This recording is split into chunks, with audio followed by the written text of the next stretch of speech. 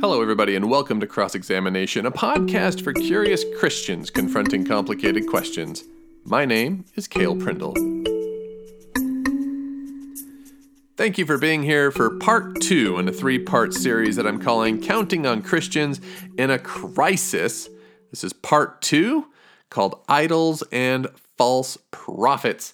And that sounds a little extreme. I've been thinking about it all day. It's like, wow, I'm using some real heavy biblical language just titling this. And it might sound like I'm going to make some pretty heavy accusations. And it's probably worth pointing out now here up at the top. Yeah, probably will. This is cross-examination. We are supposed to be looking at things from different angles. If this is your first time in, just a quick recap on what we're all about here. We're Christians and we're having some hard time with some issues. There's a lot of questions, a lot of faith areas that the church in general does not do a lot of exploration into it. I grew up in a very conservative church that there's some big issues they just didn't talk about, or they just kind of glossed over them. And that's what this podcast is about. It's like, let's take a hard look at some of these big issues that are big enough that a lot of people, they'll just up and leave the church because these issues are so big. But we're going to try to deal with them because we're trying to figure out life. We're trying to figure out how to make our way in this world in some way, and it's hard. And so this is a space where we can all acknowledge it's hard. So will I get critical today? Yeah, I will. But before I do, I want to talk a quick thing about yesterday's episode. Somebody, a friend of mine, listened to it, and he pointed out to me that as I keep saying the church, what I probably should be saying is the white church. And absolutely, I totally should, because it makes a huge difference. And I want to first off apologize for doing that, because that can make a massive difference for how you receive this message, but also a huge difference in the reality of the situation. The white American church, for instance, has been bleeding out members for years and years and years. It keeps getting smaller and smaller. Fewer and fewer people go to white American church. However, statistics show that if you're going to a church that is not a predominantly white church, that attendance is fine. It's fine. It's the white American church that's bleeding out more. So anyway, I didn't say white American church. I just said church. And that is my own bias. That's my own experience because I am a white person and I grew up in a conservative church. So when I say church, I've got a very specific thing in my mind. So let's be a little more clear. When I'm saying the church, what I meant and what I mean is I'm thinking of mostly white, Protestant American churches. And I say Protestant because I'm not Catholic and I don't know a ton about Catholicism. I just know it was very different than how I grew up. But I think there's probably some carryover there. But in my brain, when I say the church, like I get a very specific image of like evangelical, like the entire stage is lit in like bluish, purplish lights because white Christians love bluish, purplish lights in their aesthetic. Singing praise songs. Anyway. So my apologies for lumping everybody under one umbrella. I did not mean to do that, and that was worth going through, I think. So, today, idols and false prophets. Let's get to the good stuff. So when I was going to start this series, it was primarily in response to something that Donald Trump did. 2 days ago now, from when I'm recording this, Donald Trump, amidst protests that have been happening across the country in response to the death of George Floyd at the hands of Minneapolis police officers, Donald Trump needed to take a picture. And he had, whether it was him, we've heard it's William Barr, his attorney general, it doesn't matter. What happened is they shot gas. Most people say tear gas. Defenders say it wasn't tear gas. It was some other kind of smoke thing. It doesn't matter. They cleared protesting crowds so Donald Trump could walk across the street, hold up a Bible, and take a picture in front of a church. That's it. That's all he did. And when I saw that, I was livid. I was so mad because I'll just be open and honest here. I got some major problems with Donald Trump, and I have a major problem with Christians supporting him. I don't understand it. It confounds me every day. But to see him stand in front of a church and just hold up a Bible, it looks ridiculous, and I don't buy it. I don't believe it. And so in the middle of this crisis where we've got people protesting and rioting about police brutality and racial injustice, here still within a COVID-19 pandemic, my question still keeps coming back to, can we count on Christians in a crisis?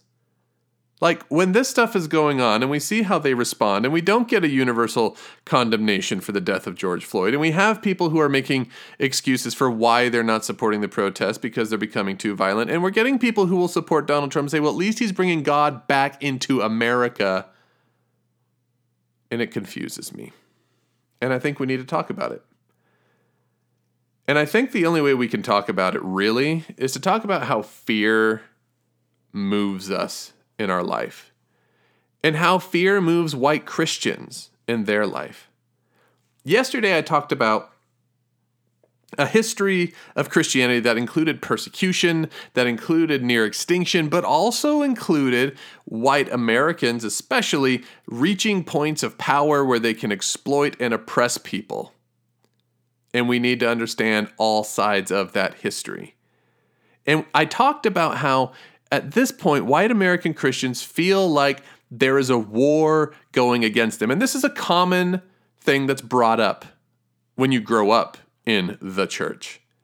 That the world is hostile toward you, that it's going to do everything it can to destroy you, that Satan is out there and he's waiting for you to make any mistake and he's going to drag you to hell. Like, these are the things that you grow up hearing. And it creates in us a pretty hefty dose of fear, because how in the world do you walk through the world always on guard, waiting for that one thing to happen and just steal your soul away?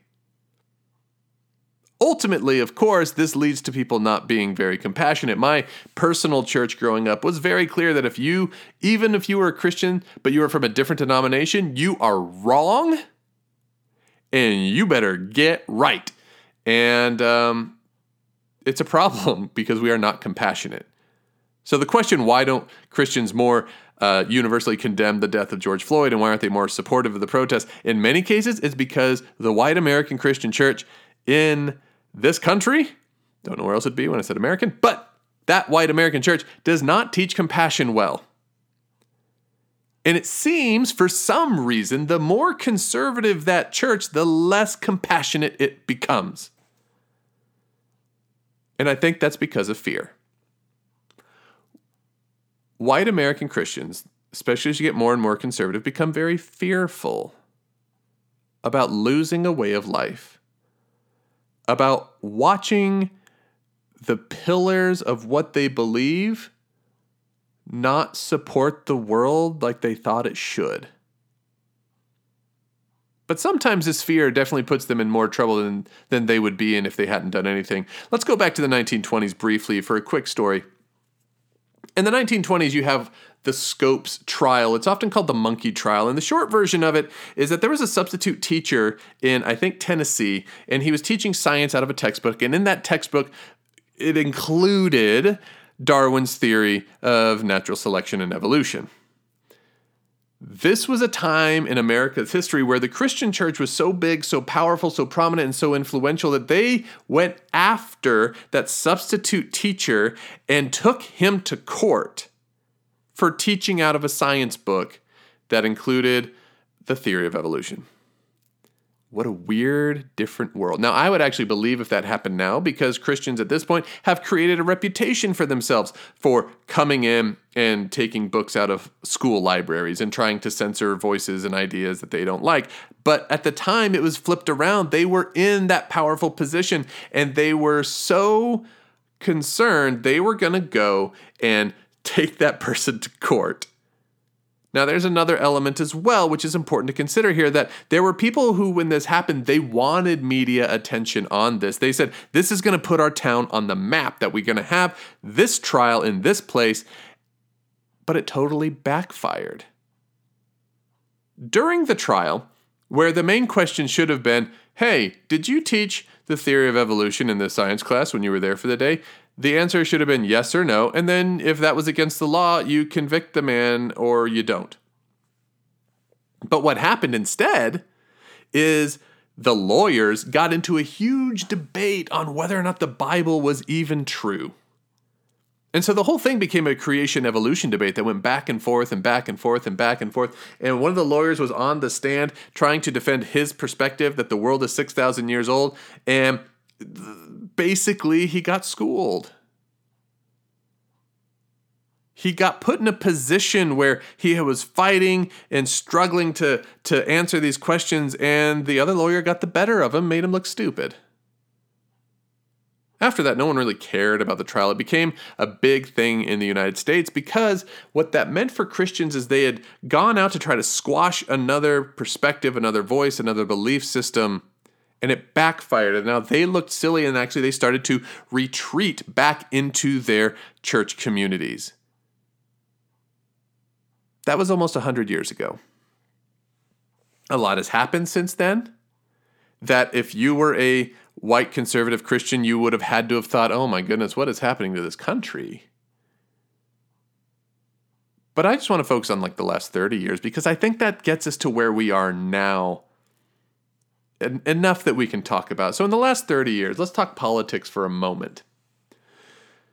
In the 1990s, you have Bill Clinton, who, by the time he's out of office, has one of the most talked about and known about affairs in American history, and people were furious about it.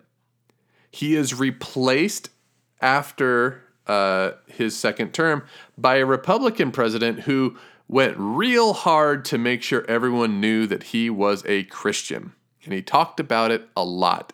And I know he talked about it a lot, not because I was paying a whole lot of attention at the time. He was voted in while I was still in high school and not old enough to vote. But I know because I talked to people who voted for him, and throughout his 2 terms, when it came to light that he had authorized the use of torture to get information from people, we saw an engine start to dismiss any problems that might come along with that. Some of those dismissals were waterboarding's not even torture, really. And some people said, well, he was not perfect, but I just liked having a man in the White House who I know believed in God.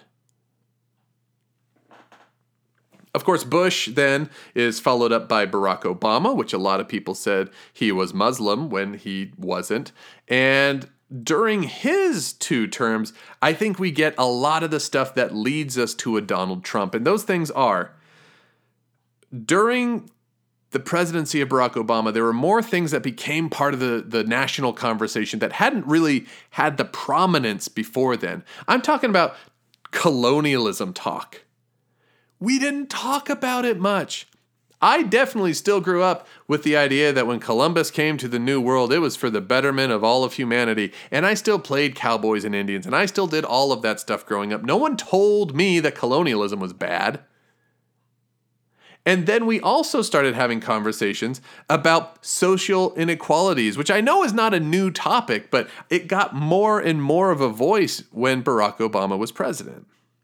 You started having people really point out in classrooms, they would talk about how like, well, why is it that we're only reading the literature written by old dead white guys? And so there's a push in the 21st century to diversify thought, diversify stories, to give credit and credibility to more people. At that same time, the message starts getting spread around that white people have been in charge since forever. White people started saying, how come there's not a White History Month? Which is silly, because all history is white history, but nobody likes being told that. Hey, why don't we talk about how great it is to be white? Well, all we've talked about are white people who are great.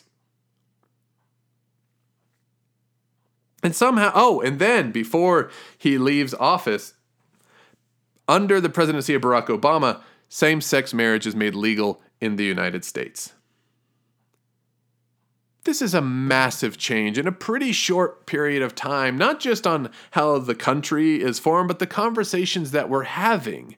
And a lot of people were very uncomfortable with it if they were white conservative Christians. It was a paradigm shift. It was a time where we said, God and country, if you're saying those are the same thing, then they both have some major things to account for. They have to account for why it was okay that under the Christian flag, explorers came from Europe and spread diseases and killed scads of indigenous people who brought slavery to the New World. These are not easy questions, especially if you're going to say that this is all part of a Christian country. And so people became critical. People were considered not patriotic. Like, as an old millennial, I've been told so many times that I'm not patriotic because I'm asking questions about my country, and I say, I don't think it's okay that we did that. And so that makes me more vocal to say, whoa, you can't just say I'm not patriotic because I think it was wrong that Catholics went to Native Americans, insisted that they only speak English and not speak their own language, to cut their hair, to make them dress up like white Catholic people would do instead of honoring their heritage of their tribe.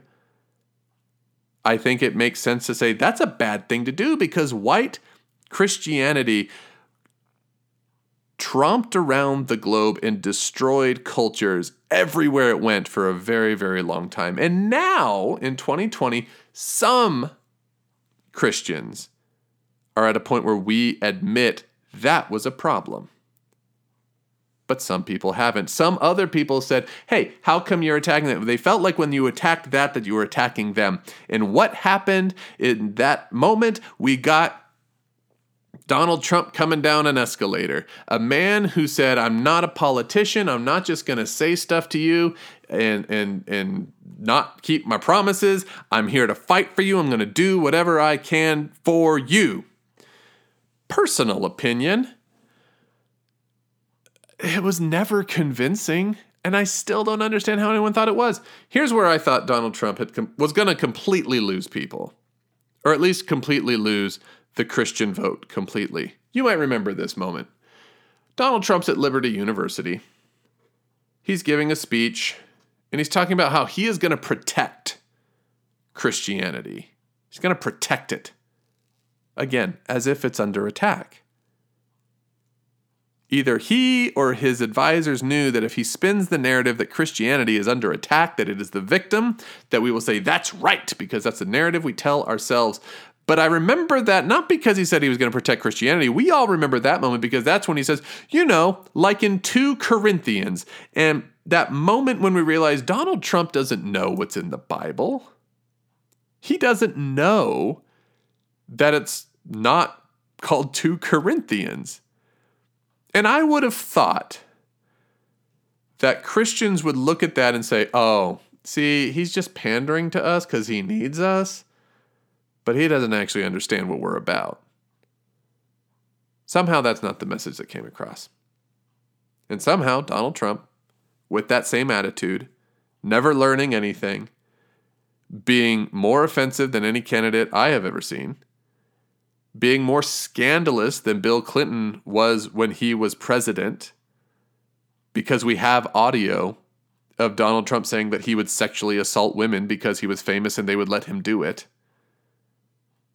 We hear that he had to pay hush money to a porn star about an affair they might have had. And still a lot of white American Christians did not hesitate to check his name. So now, it's 3.5 years later, we have seen Donald Trump make big statements and in some case big moves to continue to support this base. Right now, we're still in the middle of a COVID-19 pandemic, something that, among other things, has led to churches not being allowed to have actual church services in their church buildings. And Donald Trump, since late March, early April, has been pushing to let churches meet again. And for white American Christians who feel like they are the victim in every situation, who feel like a Starbucks cup that doesn't say Merry Christmas is a personal attack against Jesus, they like that this man wants it to happen. Now, it hasn't happened yet, but that's why, to me, this walking across the street and holding up a Bible felt so egregious to me. At that point, it seemed just like 2 Corinthians that this is a guy who is doing something that is so obviously and thinly veiled, hey, look, this is what you want, right? It's the middle of chaos and riots and everything else, and you're all saying this is ridiculous, and I'm telling you, you know what we need? Look what they did to this church. This church is all boarded up. I'm going to hold a Bible. You guys with me? You guys with me? And again, some people are. Yes, some people have spoken out against it. The people in charge of that specific church were like, dude, don't bring us into this. But he still did. And there's a lot of people saying they support him. Why and how, I don't know. Except that if you are letting fear drive your life, you are willing to make compromises on so many different levels. I have heard people defend Donald Trump by saying that, well, I assume every politician is no good. So why bother holding him to a higher standard? I've heard people say that, yeah, we know he's not much of a Christian, but you know what? God uses people who aren't Christians all the time. In the Bible, he used Cyrus. Cyrus in the Bible was a king who helped end the captivity of the Israelites when they had been taken to Babylon. He wasn't Jewish, but he helped the Jewish people. So that's Trump for some folks. And I'm not even here to hate on whether or not Trump believes one thing or another. To me, that's not the point. To me, what is so frustrating about what's been happening and him holding up that Bible in front of the church is, to Christians, it should be clear that is the essence of taking the Lord's name in vain. He is using Christianity. He is using the Bible. He is using the name of God for his own benefit. Because he could have given any message. We all know what it's like when he reads a speech that's prepared by one of his speechwriters, that he just kind of mumbles his way through it very slowly. It's completely different than how he talks normally. But he could have done that. He could have been in the Oval Office and say, my fellow Americans, we need to get back to God. There's chaos out there and everything's going nuts. And what we need now more than ever is unity under God. And it would have done more than tear gassing people to look grumpy holding a Bible. But he does something very cheap. Something very shallow. Something very self-serving to make a scared, insecure group of people feel better. So I'm wondering now, what is the real idol for white American Christians? I don't know that it's actually Donald Trump. I think it's our own security. I think it's the way we've built church. Because when we first had conversations about, like, we need to go back to church, church is essential. Is it? Like, what is our view of a relationship with God that requires us to go do the liturgy to be a Christian? From everything I understand about God from the Bible is you don't need to go to a church and play a song and then pray and then play 3 more songs and then pray again and then collect offering and then someone speaks for a while, then you sing 1 more song and then you all get up and you leave. That's not a part of what the Bible says we need to have a relationship with God. Now, I'm not saying it's not pleasant. I'm not saying that it's not something that can rejuvenate you. I know that it can. For some people, it is their favorite part of the week to go and be surrounded by people who are friendly to them, who include them, who give them hugs, who you can sit there and they will all say, we believe in this wonderful, beautiful deity who loves everybody. And I'm not going to discredit that. But we also have to admit that that expectation of what church is does not belong to everybody. For a lot of people, churches are the exact opposite. They are places that are exclusive. They are places that will push you out if you do not conform. They are places that will not value your personhood based on your sexuality or your gender. These churches, going to those buildings, that's not what God is. So I think that maybe the church, the buildings, the structure, the liturgy, the organization, maybe that's part of our idols because we're so concerned with maintaining a status quo of the culture of church that we forget that we have a personal connection to the divine. We forget that the Bible tells us that God lives in us, that the Holy Spirit is with us, that we are the temple of God. And because we forget that, we become so scared that somebody else's issue, that they're going to get the special treatment. Oh, fine, they get to go out and, I saw this from someone. They get to protest, but I can't go to church. I saw someone say that. It makes me so angry. Because how selfish. How ridiculous. That somebody, first off, they didn't get permission to go protest. That's not how that works. But they're out there saying there's something wrong in the world. There's an injustice and we have to fix it. And someone else is on the other side like, but I want to go and sing I Am a Friend of God. You can do that at home. You can read the Bible at home. You can pray at home. You can talk to people from home. I know it's not the same, but it's not oppression. And having Donald Trump, maybe he's the golden calf.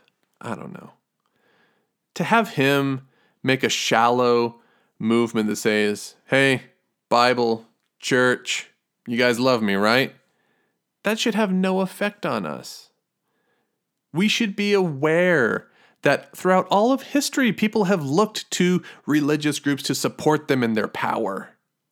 We should be aware that the way we behave as a community can impact the lives of everyone around us.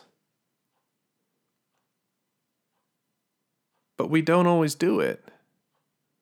And so I have to look at the words of Christ when he started to get on people's case. Because the beautiful thing about Jesus, one of the many beautiful things about Jesus, is he did not hate on or call anyone out that he didn't think should have known better. I hope I said that right. The people he criticized were people who were already in the religious community, right? Centurion shows up, he's not yelling at him. Samaritan woman, he's not yelling at her. The woman they bring to him said this woman committed adultery. He doesn't yell at her. He yells at people who should know better. And I think the white Christian American church should know better. We should know better than to think that being right is not the best thing to be. Being loving is the best thing to be. When Jesus tells us, whatever you do to the least of these, you do to me, that's the most important thing. That's how we behave. That's how we should guide all of our decisions. Does this decision bring grace and love to my fellow human beings? And if the answer is no, then it is not in alignment with Christ. If you're concerned because Paul says, we've all agreed that Paul is not correct on everything. We know that. We've agreed, mostly, not all of us. A lot of us have agreed as a culture, yeah, we can let women talk in church. That's okay. We can do that.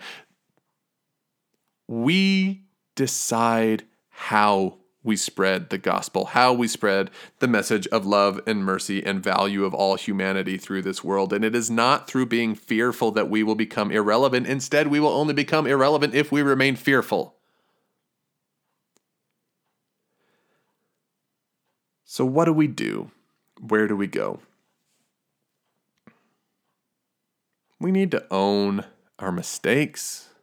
We need to understand that God's love and grace is bigger than our fear. It's bigger than anything we are concerned about. Perfect love casts out fear. So maybe more than anything, what we need to do right now, if we're asking if people can count on Christians in a crisis, what we need to ask ourselves is, are we willing to perfectly love everybody? Are we willing to hear their story? Are we willing to reach out and say, I'm here to help you because you're in pain, because something has happened to you? And I think it's okay to say, I am uncomfortable while I'm doing this. This is new for me. Just own it. One of the worst parts about having a strongman president is we feel we have to maintain that. And so this masculine version of Christianity where we have to be tough and we say, don't tread on me, and you can take my gun from my cold dead hands, and we're ready to slice off people's ears when they come after our Jesus. We need to set all that aside and follow the true example of Christ, which means going out and talking to people that the rest of society has left behind, which means reaching out to them in their time of need. And if we can do that, then we will be doing divine work.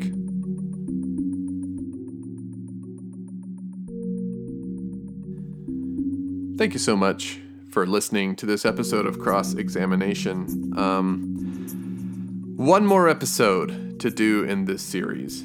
Hoping to get that done tomorrow. We'll see, though. Might be busy. But the final one is going to be called The Great Decommission, and I want to explore what happens if we don't figure stuff out as a white American church. What happens when we continue to not put our voices behind the voices of the oppressed? And I hope you'll join me for that. I hope this has been good for you as well. If you want to have the conversation and you already know who I am, then you probably already connected with me on Facebook. You can find me on Twitter at Mr. Prindle. Thank you so much for giving me the space and time to be with you. I really appreciate it. Farewell, good people.